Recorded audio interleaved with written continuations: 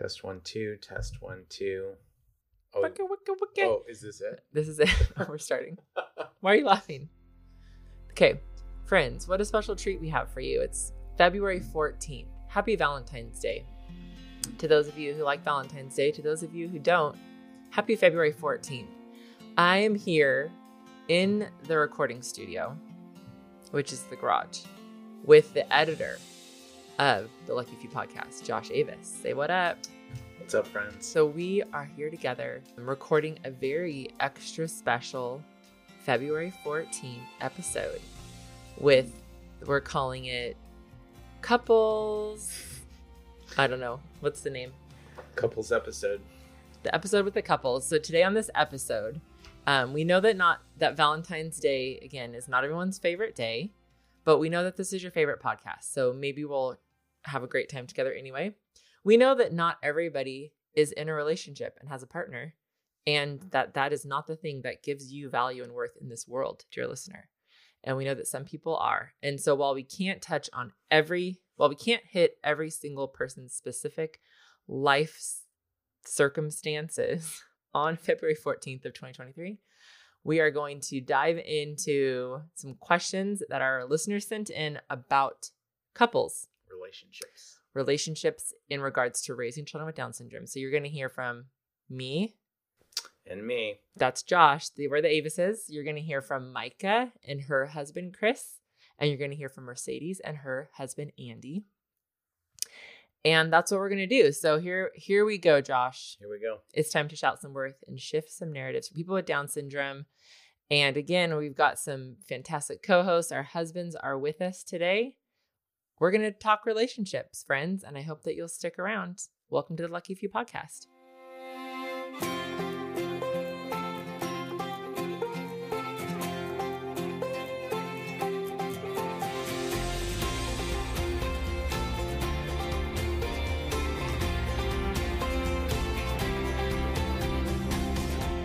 Friends, do you love a good story? A good story changes you, right? I think we all know this is true. And if you've been listening over here for a minute, we also know that stories shift narratives. Well, I've got exciting news. We here at the Lucky Few have teamed up with Katie Casada once again. So she is basically a story expert. And Katie launched something really rad called Story School Live. And this February, in just a few weeks, we are having our second ever Story School Live event, and it's going to be in Southern California. We're so excited. Story School Live is a moth-style storytelling event. This event will feature 8 people telling true stories live on stage, 5 minutes each. And every storyteller will share a story around the theme of belonging. Hello, does this not completely resonate? Tickets are on sale right now. They're only $35, which is really affordable. And every single cent goes to the narrative shifting storytelling work happening at the Lucky Few Foundation. I hope that you're going to be able to join us.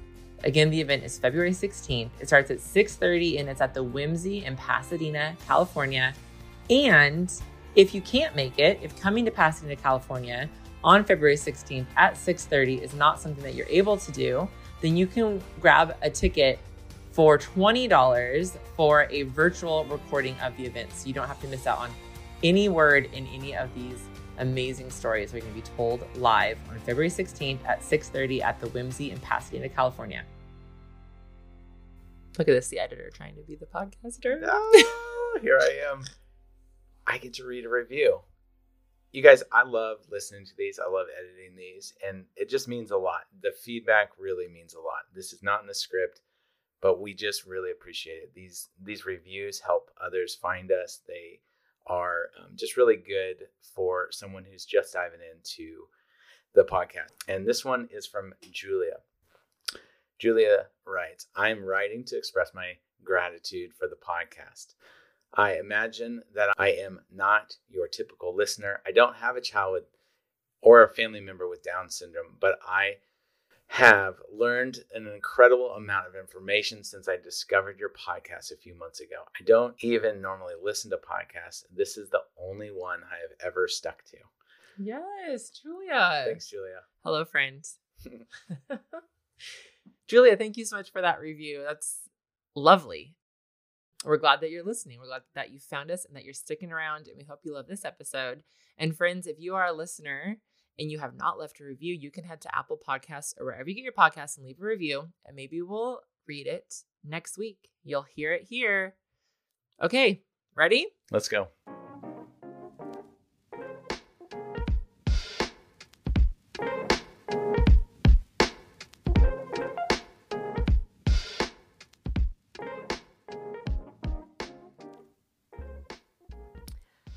Okay, it's Micah and her dear, handsome, beautiful husband, Christopher, wishing you a happy Valentine's Day.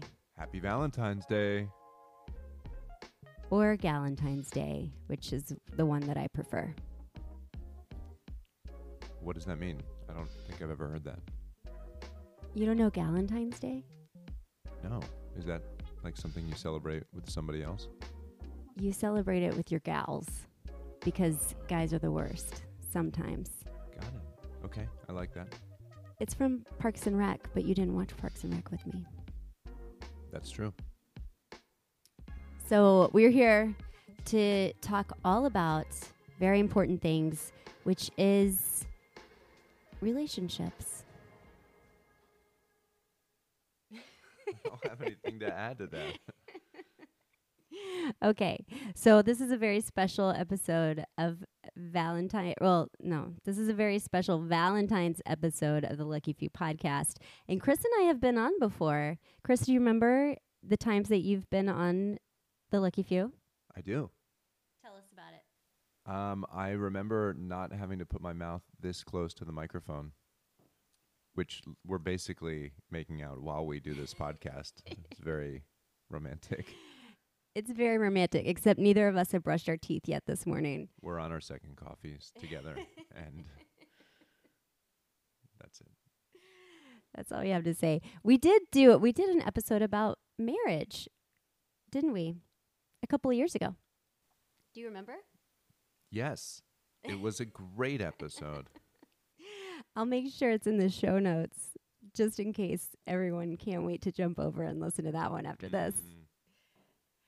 Okay, so everybody is jumping on. Heather and Josh, Mercedes and Andy, everybody's jumping on to answer a few questions that some of our listeners have sent us about relationships and partnership and what it is like to prioritize your relationship when you're raising a child with a disability. And that's a major question because it really is, marriage and partnership is hard no matter what. But I think when you add in a child with extra needs, it can get really complicated. And not everybody understands who's not in the same situation. So that's what we want to talk about. Yeah, I think it's already can be a lonely thing, and if you're not able to handle, process, navigate that with a partner, it can be extra difficult. So I'm looking forward to chatting about it. All right. So one of the first questions that we got from listeners was, how do you make time for each other? And I think this is a question that it wasn't something we just answered in the first year of Ace's life. I think it's a question that we are constantly working through because as your kids grow, whether it's Ace or our older boys, like what our family life looks like, what our time looks like, what the needs around us look like changes. And we've sort of had to navigate how to make time for each other in all different stages of life. Now we have a 14-year-old, an 11-year-old, and Ace is 7, almost 8. And I think we're figuring it out for a new season. But I would love to know from you, Chris, what it has meant to you or how you've thought about how to make time for me and how to prioritize our relationship especially in the seasons when it's been really hard. Well, I'll just comment. I think one thing you might be getting at is that we used to have evenings. And now that we have a teenager and an almost teenager, we don't really have evenings because they're staying up as late as we are, later in some cases. And so, we're trying to get to bed, and our 14-year-old is coming in. That's when he wants to connect with us, which is wonderful, but also means that we don't really have that time anymore. And we have really prioritized mornings. That's not normal for me, or not easy. I should say it doesn't come naturally. But really over the years, the before kids get up and get crazy has been the real prime special time for us. And I think it started out with just us wanting to maybe read a book, drink some coffee, have a nice chill time. And it's become a real foundation, a real rock for our marriage, wouldn't you say? Yeah. I think that there's a lot of things you'll hear. At least we did in our early years of marriage. We've been married now Oh 18 years, 18 and a half. 19. Yeah. And early on there was a lot of like, make time to have a date every week. And I think there's kind of this pressure of, if we really prioritize each other, then we're like going out to dinner once a week. And then you have kids and you're like, babysitters are really expensive. And this is tricky because life is tricky. There's a lot going on. And I think one of the, like, figuring out our mornings together, that probably happened around year 8, I think, when Brooks, our 11-year-old, was a baby. And it really transformed our life because it was free. It was like free and cheap, and we could get up, and even though we were tired, we had this coffee time, and it was like the time that we could actually connect with each other. And that started to be a major priority because that was the only time we really had. I think what happens in that time is that, every 24 hours you get a little bit of a reset, and you get to say out loud, what happened in the last day? How did it make you feel? What are we doing going into this day? And I think it just grounded us in a sense of, we're on the same team. We're doing this together. It can be really lonely when not everybody can connect with your experience. And so to have that every day has been huge. I think it's also been a way to like connect emotionally, especially in the harder seasons of parenting, where we've been able to hear from each other and listen to each other and support each other. But that has required a level of vulnerability that I think is a muscle we had to build. Yeah, and we're kind of going to get into the next question here, but I did want to say, I think another way that we make time for each other is very different, which is that we encourage each other to get time away. And maybe that's something that, if you don't have kids with a ton of extra needs, comes a little bit more naturally, especially as they get older. But, if you think to when you have toddlers, it's like, I could never get away, right? It would feel like a huge burden. But as they get older, hopefully that changes. But when you have a kid like Ace, it does feel like you're burdening your partner to get time away. But I think encouraging them to do that has been huge, because as much as it is hard, of course, to care for them on your own, the benefit to your partner is so big. And even if that's like a day, to like a night away with friends, or Micah, you've gotten to go on some writing retreats, or I have a work trip here and there. I think that's been a huge way to get some of that personal recharge time, right? Yeah.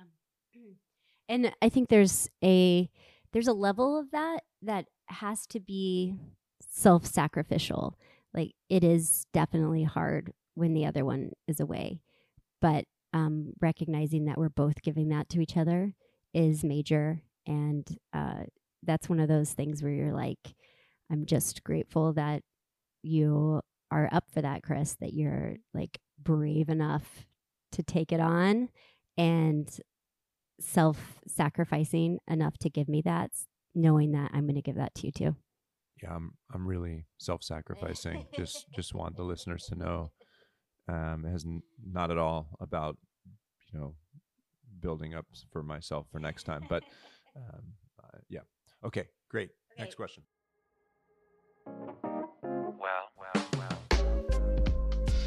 All right, friends. It's Mercedes and Andy. Hello. Here we go with this question we got from a listener. Do you and your partner respond similarly to ableist comments? Do you feel the burden of advocating if your partner does not? What to do if they're silent on important issues? I was not sure about this question because I feel like, and I explained this to Andy, that I feel like in our own journey, even though we're both people of color, we're still, which I feel like can give us some similar experiences, not the same, but similar experiences to what our daughter, Sunflower, who has Down syndrome, might go through in her life. But I think for the both of us, being her parent, and she's our oldest, we still are very much working through our own ableism. So I don't know. I feel like we're still new to this topic, and we haven't had any too many experiences of responding to ableist comments. We haven't, besides like maybe the whole like when it comes to Sunflower being dropped off at certain things, that isn't special needs focused. We very much align on our approach to it.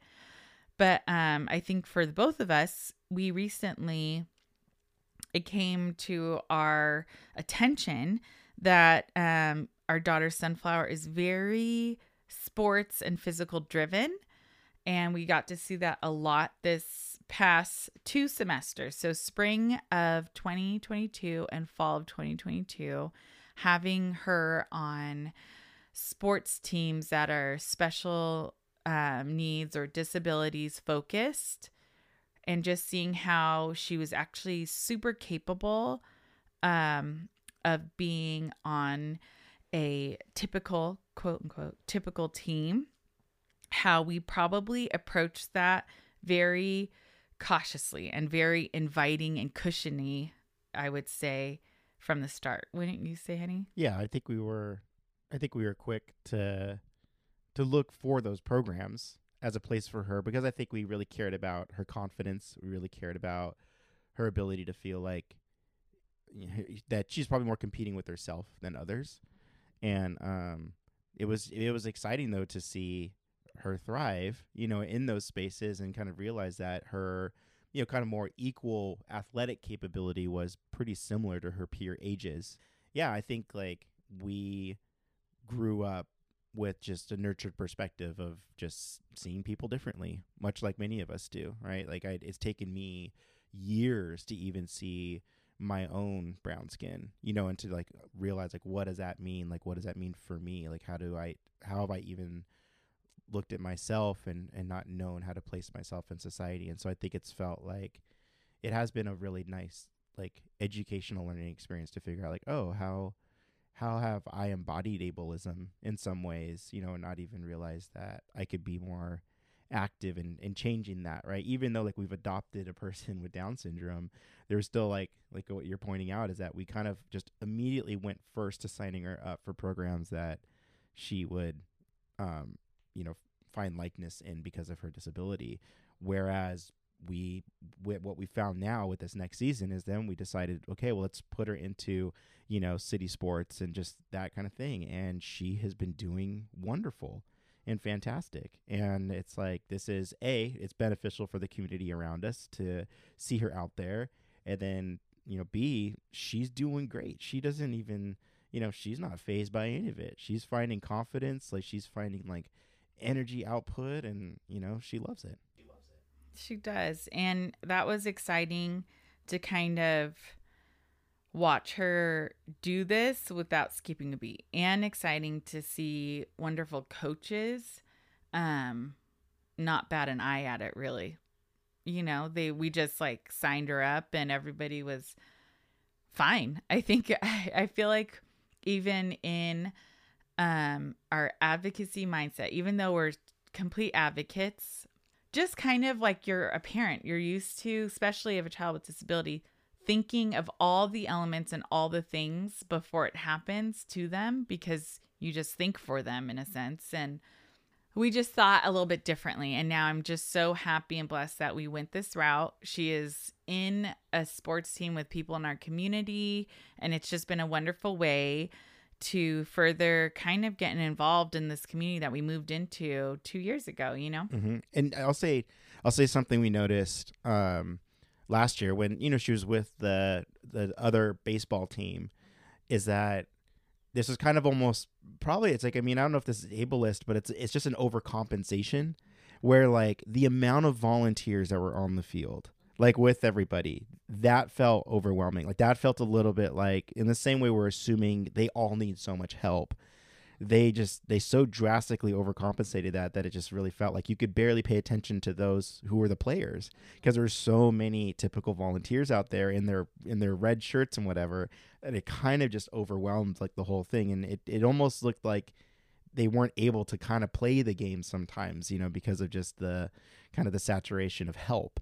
And so I don't know, I think there's a balance there of, of trying to figure out like how do you create space where they can find, their physical independence and their participation, and help as needed, but know how to kind of give that buffer and allow that kind of space. And so it was interesting to experience it kind of in that way. And that's where I think those are like subtle, like micro ableist kind of like things that are just like, oh, like we have to be a little bit more gracious and a little bit more giving to what's possible versus just assuming almost too much help. And I hear both sides of that coin of just like, there's plenty of going player to player. Yeah, you got to go player to player, and it's a very independent, like kind of like analysis and way that you do things for sure. Because Sunflower had like 2 volunteers with her, and it's just like she barely needs 1 out there, And so it's kind of, I think it's a little bit of a, which then caused us to adjust. Is what I kind of like that there was like that first phase, even though I think we could have signed her up way earlier in a typical team, but yeah, to see like, okay, this team is amazing and wonderful,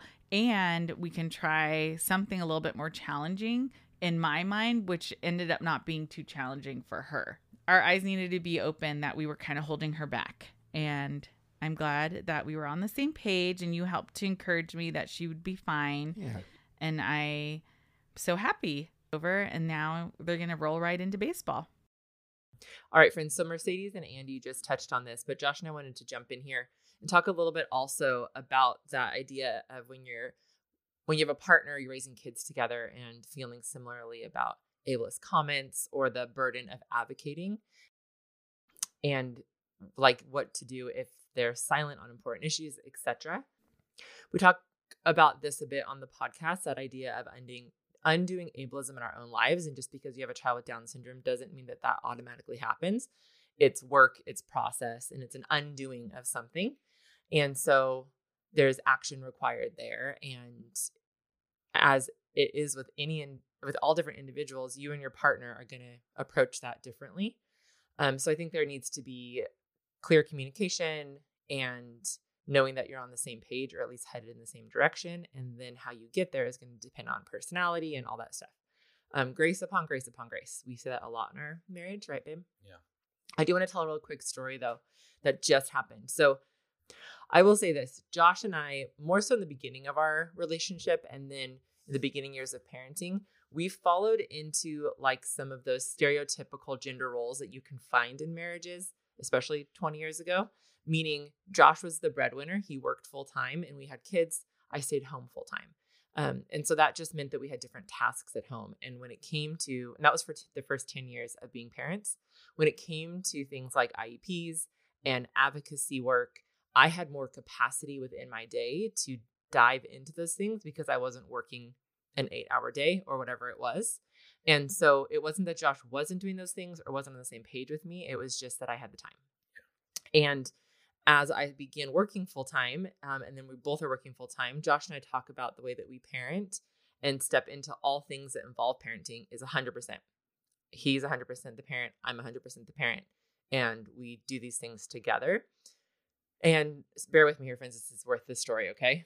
In the advocacy space, because I had those first 10 years with Mason of being the leader in that, I just had more experience. And so a lot of times in IEP meetings, or if something came up and I was like all the rage about it, Josh would just follow my lead or come to me to ask questions and let me really take the lead there. But as over the last 10 years or so, not even 5 or 6 years since we've been working together full time, 5 years, he's really stepped into that role because he's been learning so much. And so this last weekend we had an IEP for Macy and I was on the road. And so I handed the keys over 100%. Not that he needed me to hand them over, not that he was asking for the keys. It just kind of happened naturally.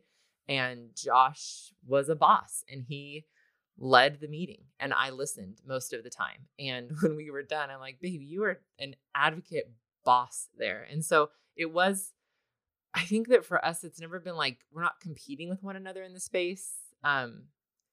It is so much about communication, Yeah.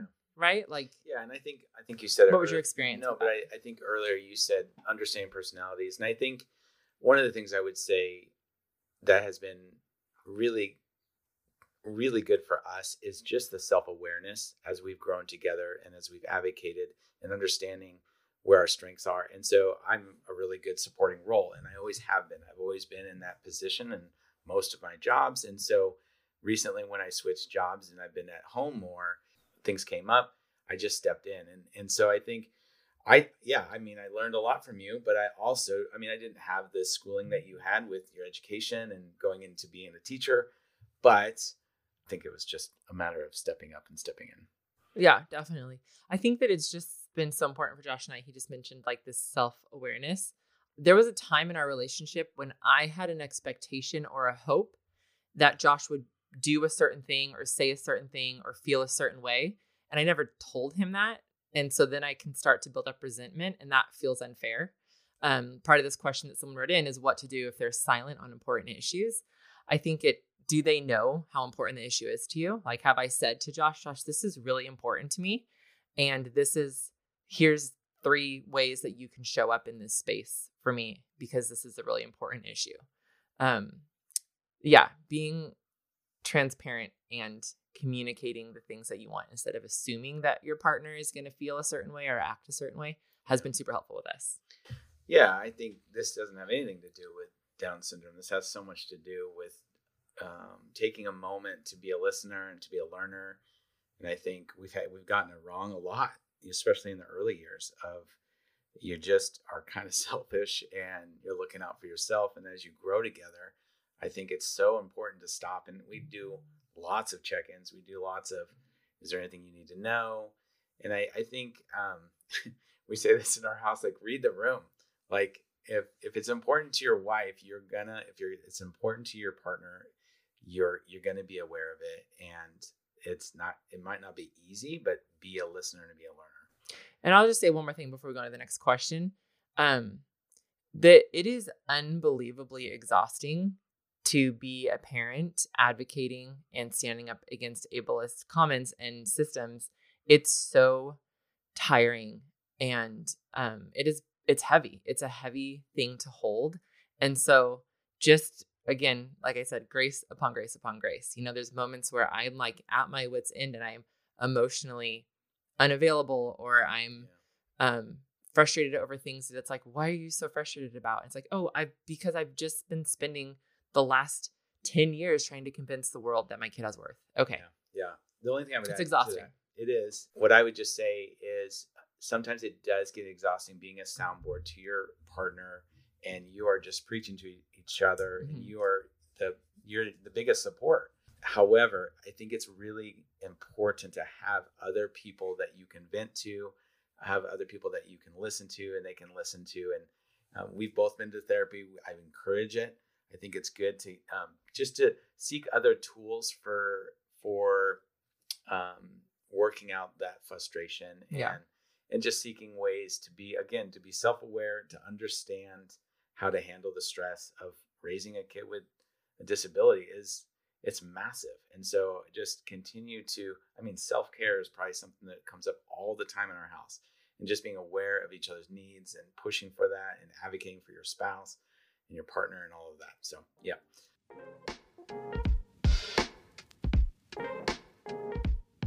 Okay, great. Next question. Next question was along the same lines of like emotional needs. How are you meeting each other's emotional needs? And, you know, I touched on this a second ago, that there's a level of vulnerability that is just required. And there's the time that you have to build into your life together where you can have that vulnerability. And that's not an easy thing to build in. How do you think we built that in? I don't think it was, there was not sort of a format to it. But I think the way it's worked for us is that there are kind of these really key, like high leverage moments. I'm using a sports term here. High leverage moments where you can kind of tell that your partner is feeling something. And maybe they don't really want to burden you with that at that moment, or maybe they just need you to see that. But I think where we've had like these moments where we've gone to the next level of depth, where one of us has seen the other feeling something. Micah, I think about, you've written about this and talked about it, the time you took Ace to the dentist. And it was a really hard time because, you experienced their lack of understanding. And, we can kind of go through our life with Ace and we're just used to it. But then to have that wound kind of picked apart by somebody who doesn't, not intentionally, but just the way the world operates, and to feel that difference in a real way, I think it was really important in that moment for me to see how you were feeling that, and just to be willing to ask about it and to listen to you talk about it. What was that like for you? Yeah, I think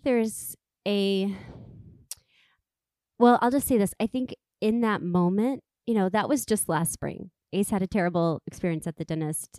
The dentist said something to me that, was kind of casual ableism, but hurtful. And I just, for whatever reason, it was more painful than other casual ableistic moments. And I think there could have been a response from Chris that was like, Micah, we've been doing this for 7 years. This happens all the time. Like, shake it off. And I think what you saw, Chris, was that it was just one of those moments when I needed a good cry over it. When I think those things build up, and sometimes you tolerate it, and sometimes you're like, I want to go to the dentist with my kid and it not be hard. And I want the world to accept him. And in those moments, you need to feel it. And so I think learning to recognize those moments for each other, learning to make space for each other to feel those things, even if it's the same thing that we felt 5 years ago, just looking a little different. It's those moments come, and making space for the other to feel what we feel is so important. And I think in the early days of, our story is probably different in some ways than Mercedes and Heather's, in that they decided to adopt, and we had a diagnosis, a prenatal diagnosis, but there were a lot of feelings and expectations that we had to work through. And I think there's probably listeners who are in the very early stages who are not dealing with 7-year-old dentist appointment feelings, but they're dealing with feelings of like, whammo, we got this diagnosis, and this was not my life plan, and this was not my expectation for what my child's life would look like, or what our future would look like as a couple, or what our family would look like.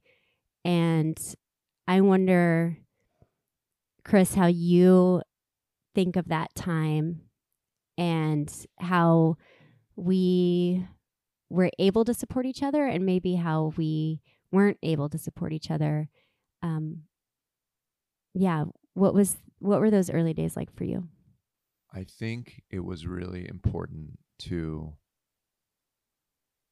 be able to say out loud what we were sad about, what we had imagined that would no longer be true about our future life. To not pretend that we were going to be some heroes of,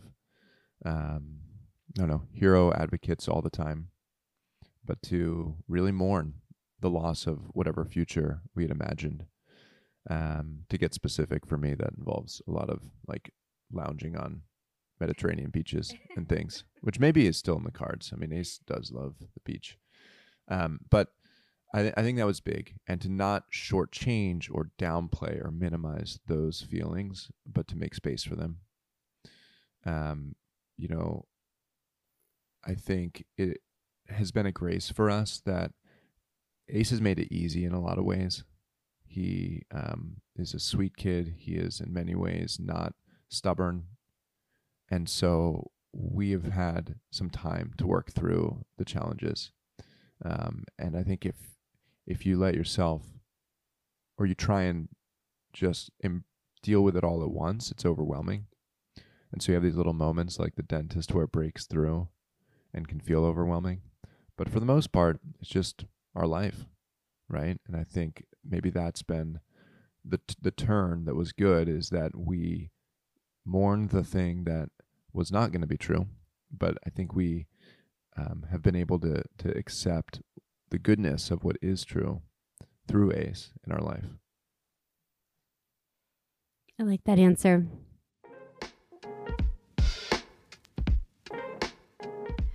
Okay, next question, my dear. Has having kids with Down syndrome changed your relationship dynamic?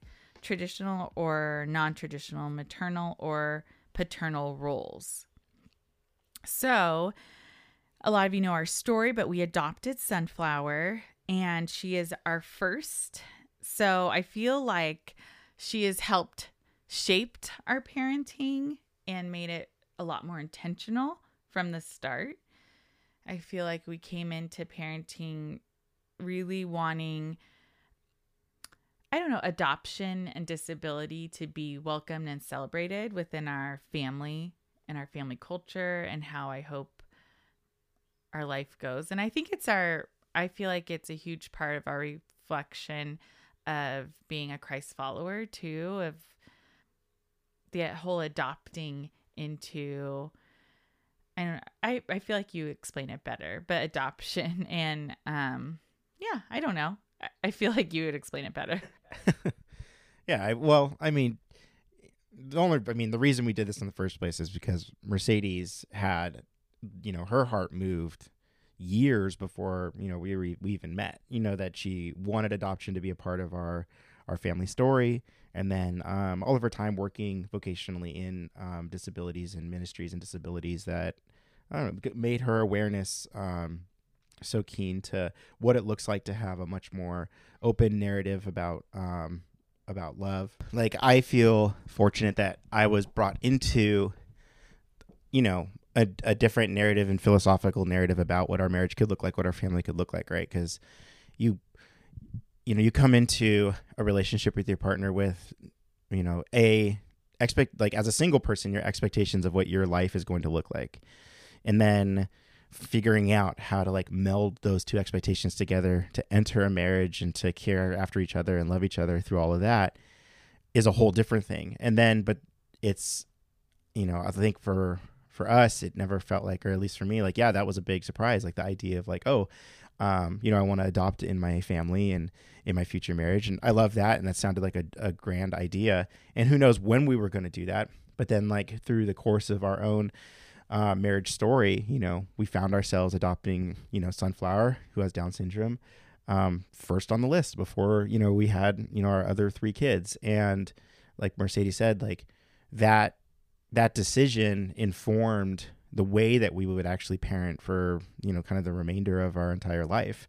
And obviously we can't relate necessarily to those who, got a diagnosis for Down syndrome in their parenting. And yes, that I expect definitely that there are pretty significant dynamic changes and all of that. But I think it's like, what's interesting, I think, for Mercedes and I, is that there's more of a kind of an anchor and a core to the decisions we had made, 9 years ago. And that is constantly in the background of like, we chose this. And so then it kind of like, it helps to, bring a sense of maybe more grace in how we try to approach things, like, or at least how we, when we're looking at the boys and talking with them, like we're kind of like trying to shape, like, this is how we operate as a family. Because when it comes to inclusion, when it comes to how we talk about differences to them in their classes and things they come home and say and what we consider appropriate and inappropriate, it's all direct because we have Sunflower in the house. It's all like, this isn't like something that's just out there. When we notice something different about a person, it's like there's someone that is in our home where that difference is played out in every single day of your life. You're related to this person, you love this person. And so that we hope, and I think we always hope that, that would be a different like baseline for how our kids would grow up, and kind of see the world and see other people.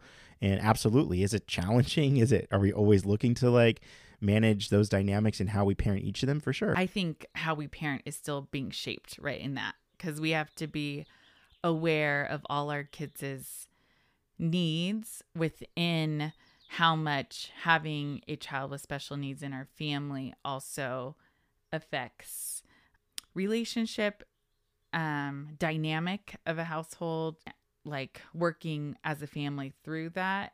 It's, again, made us have to also be very much more intentional, gracious, and constantly having conversation. Yes. The amount of chatter in our home is its own challenge. So I feel like all of our answers are, we are still very much in it and always learning, because Sunflower is only 9, but almost 10 this year, which is wild to think of. Okay, next question. Do you have different parenting styles for your kids with and without Down syndrome? Yes. Okay, next question. Just kidding. Okay, here's what I think. This is an interesting question to answer, given that we have 3 kids, 2 have Down syndrome. We have incredibly different parenting styles for every kid in our home. They are so different. Their needs are so different. Now, it's also tricky with True, our middle daughter, who doesn't have a disability, because I think from someone looking in, it's like Mason and August get away with more, and they probably do. I don't know. We try really hard for them not to. We're really aware of this. But like during chores, Truly has a skill set, has the gross motor, the fine motor, like the sensory stability, all these things that allow her to do more chores or favors, we call them in our home. But Mason and August 100% have favors.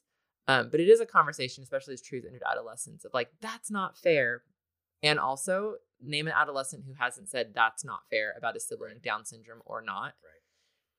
Each kid needs to be parented their own way. We have like foundationally what we've built our parenting on top of. I don't know. What do you want to say about this one?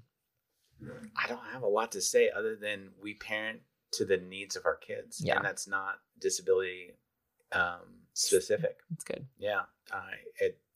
And it's also different. We have different parenting styles from mom and dad. So, yeah, I think we do a good balance, and there are times where I'm hearing Josh parent any one of our kids and I'm like, oh, stop that. And same, Josh will hear me and it's like, oh, stop that. And so that we have like little words that we'll say. Yeah, I think there's to like, we have to, this is such a privileged thing to say, but because it's a 2-parent home, but that we do like a tag team, like, you might need to tap out at this moment. And I think has happened in the later years than in the early years. Being aware of when we know we can trust each other, when we have a look or a word to tap out. Yeah. Like, yes, exactly. You're at your max. Let me step in here. Let's just say this. Parenting kids is so freaking hard. It is the best and the hardest, period. And the other day, Josh took the kids to Disneyland. Again, just let's lay all our privileges out here. We have Disney passes. He took the kids without me. I met up later, and truly our middle daughter texted me and said, Mom, I just wish you were here because you're so enthusiastic. I didn't tell you that. In other words, Dad Dad's a little salty. Dad's a little bit grumpy. Dad's in a mood. I'm like, yeah, because he's been doing this by himself for the last 4 days. Okay. Oh my gosh. Parents, you're doing a good job. You're doing a good job. It's so dang hard. And and one thing I've learned lately, and this doesn't have to do with relationships, but it's okay to say it's really, really hard and it's really, really good. Two things can be true at once. Yeah. We have one more question that I think is kind of a natural progression. It's a question about divorce and why we think there is a higher rate of divorce among families where disability is part of the equation. And yeah, I wonder, I think a little bit of what we've already talked about, it's hard to make time for each other. It's hard to have emotional connections when life is just harder. But I'm wondering, Chris, if you have any thoughts on why that might be and what it means that the rate of divorce is higher among families like ours. Yeah, I don't think it's rocket science that when you add complications and challenges into an already difficult thing, if a marriage is a lot about giving up your own things to melt and move towards another person, when you add a burden in there, when you add a difficulty, a challenge, a complexity, as much as I don't love talking about ACE in that way, it's the reality. It is an extra weight that we all carry or that we carry. And I think if you're reasonably healthy, reasonably, economically stable, you can kind of maybe get through some other friction. And then when you add in another level of difficulty, sometimes I think that it can break things. I think we've been really fortunate, Micah, that ACE has brought us closer together. And I think you would say the same, but I wonder why you think that is and what's worked for us. Well, I think that there's something about the emotional connection piece that has been part of ACE bringing us closer together. And I think that ACE has helped us maybe reveal parts of ourselves to each other that we weren't even aware of, or that we probably could have gotten away with more years of not digging that deep. I think that's a gift that when something in your life brings that kind of challenge, you can either push it down and close yourself off, or you can open yourself up and let it come to the surface and let that become part of your relationship. And, I think there's a lot of, when life is easy, there's a lot of couples who have just not had to be as emotionally connected. And that's, maybe that's just life moves along smoothly enough, quick enough. You don't have to go to those depths. But when you have things that are hard, whether it's disability, whether it's a kid who's sick, whether it's financial struggle, whatever it is, it's an opportunity to let those things come to the surface and reveal them to each other and work through it. And I think that's been the gift for us in our relationship. Yeah, I think that's right. And I think connecting a little bit to what I said earlier, I think, you have to share this new vision, this new dream of what life might be like. And I think if you can both get on board with that, it can bring you closer together.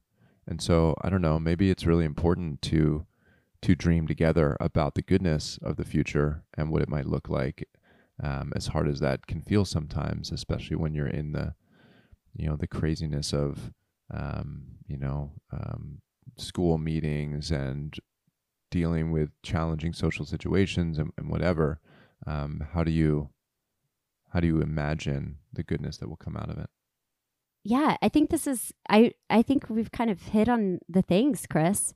I just want to say that for everybody out there, Chris and I have both individually gone to therapy in the years since Ace was born. We've gone to therapy together a few times. And I think that those things have been really important too. And I just want to encourage our listeners that, it doesn't have to be a dramatic like crisis in your marriage to get help thinking through and talking through the big things. Just get a little tune up, That's right. Get a little tune up. And this one always makes me sad. I wish it wasn't such a huge factor in the disabilities world. The divorce rate for parents of kids with disabilities is higher. But my personal opinion, we haven't had this issue between you and I, but I think even earlier on, I think therapy has been a huge part for both of us. Seeking therapy individually and together when life in general got hard has been a huge help. I think my mom would help every once in a while for babysitting so that we can have our time for dates.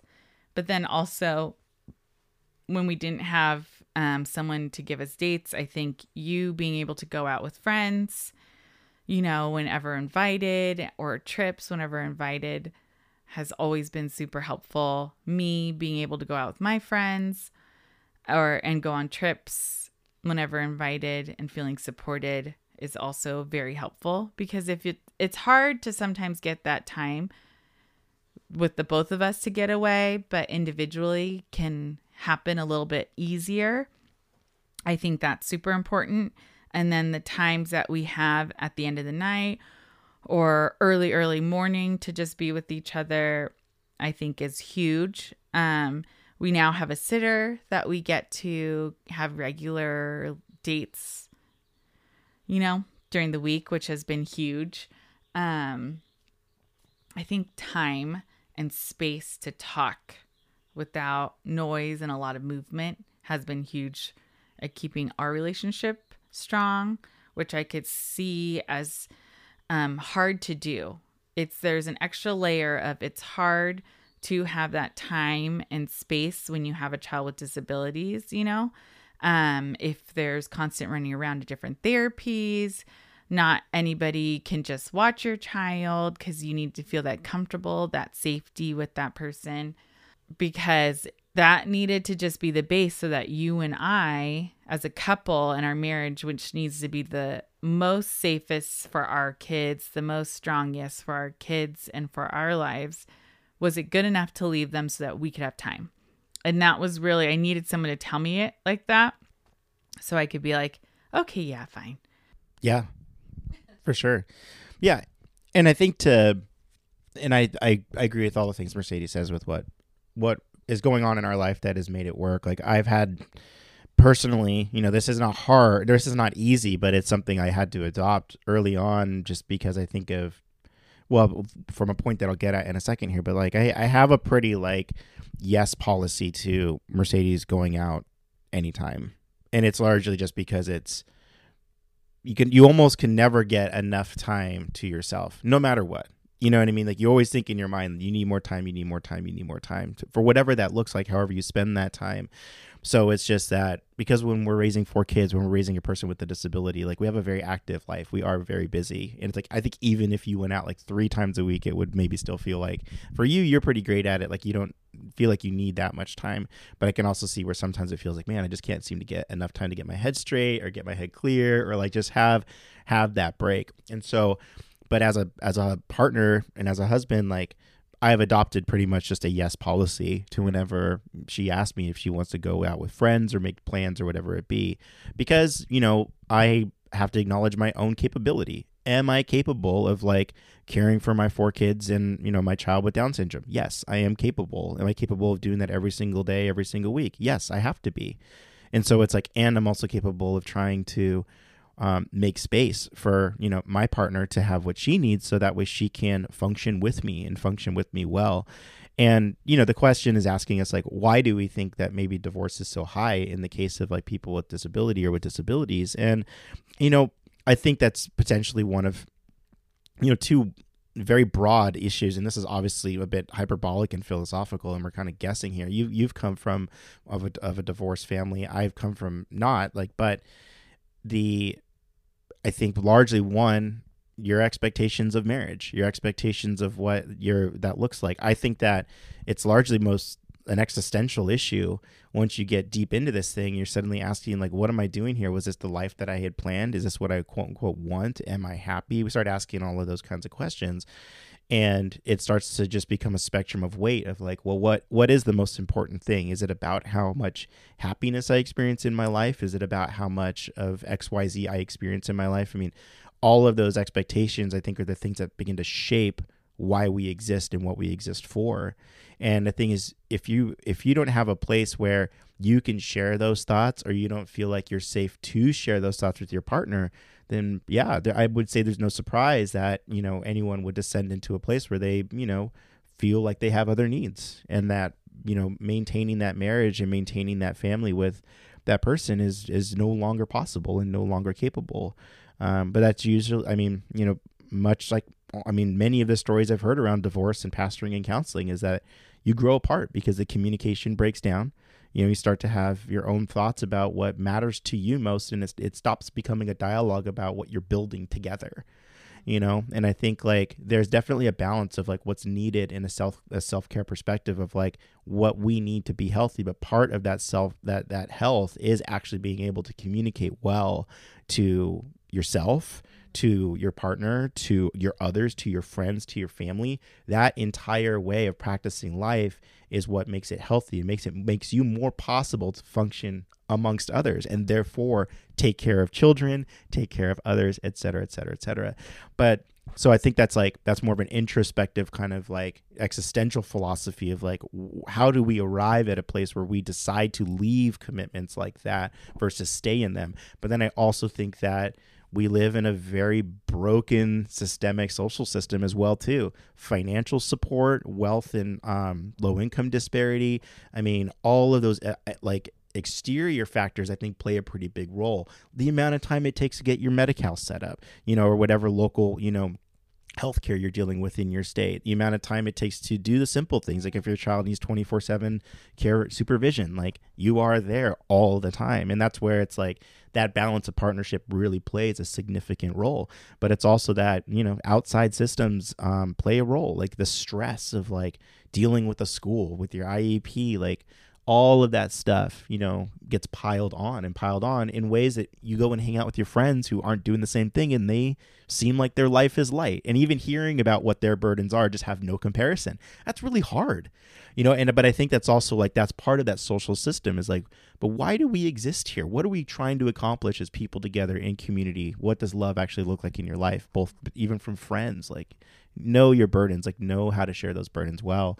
And I think that crosses all of those spheres. But like, yes, like I think like a lot of systems in the social sphere cause this kind of stuff passively, not necessarily directly, but it's like it causes more stress than any two people are often able of taking care of. But then there's also that personal fight of just, doing it. And, why people divorce, like, no judgment. Like I don't live through those personally. Like I only know so many friends that have gone through that experience, but if we're just going to kind of, banter on why I think it's possible, I think that those are two pretty significant factors. Well, dear, I'm happy that we're together in this and continuing to do the work. We're not perfect, but I feel we're not perfect. Of course not. But I feel like you were saying, our goal for the life we're building is what we keep in the front. And doing that through Christ is what we keep in the front. And I think that's been a really good focus. Yeah, you got to have something out in front of you. Like, and it's all theory, it's like all like it's just out there and it's ethereal and you can't grab it, you can't reach it. But that's the thing. It's like you got to believe that you can build something with the efforts of two people. You got to believe that if you care about something, that good things can happen from that. But It's you don't just believe and it exists. It's something that takes work. It's something you have to put time and effort to. It takes faith, and it's really the idea that like you operate in this hope that what it is that you can see out there in your vision is possible of acquiring, but it requires hard decisions. It requires sacrifice. It requires work, and it's neither about happiness and it's neither about sadness. It's about doing it, and living through the fullness of that experience, with or without another person. Like, I think that's what makes single parents thrive, is really seeing and grabbing onto that hope and belief that like every ounce of care that they put into it is going to mean something and it's going to matter, at one point in time. And you gotta grab onto that and run with it. Yay. Thanks, babe, for answering these with me. You're welcome. And okay, this one's fun. What are you doing for Valentine's Day? Yes. Okay, do you want to share what we're doing, babe? Yeah, for sure. So we're doing a little mixology class. Woohoo! That's where you learn, it's a little cocktail class if you've never heard the term mixology. Okay, I love that. Yeah, you excited about that? Yeah. Lastly, what are we doing for Valentine's Day? Oh, wait, it's Valentine's Day? Y'all, this is how we're going to answer this question. 2023 has kicked our butts. And so it's February 14th, and maybe we'll buy a heart pizza. That's like the extent of it. We're not even eating pizza right now. No one in our family likes pizza. I am planning on making like a heart-shaped pancake in the morning. Okay. That's it. Happy Valentine's Day, Happy everybody. Valentine's Day. All right, people. Happy Valentine's Day. Thanks for letting us chat with you. Thank you for joining us. Thank you to Andy and Chris and Josh for jumping in on this episode. Thanks to Josh Davis for editing this episode and Val Schluter for producing it. Thank you to Ashley Fracolosi for managing our social media. If you like this episode, you can share it with family and friends. Don't forget to subscribe. You can check us out on theluckyfewpodcast.com for show notes and all the things we talked about today.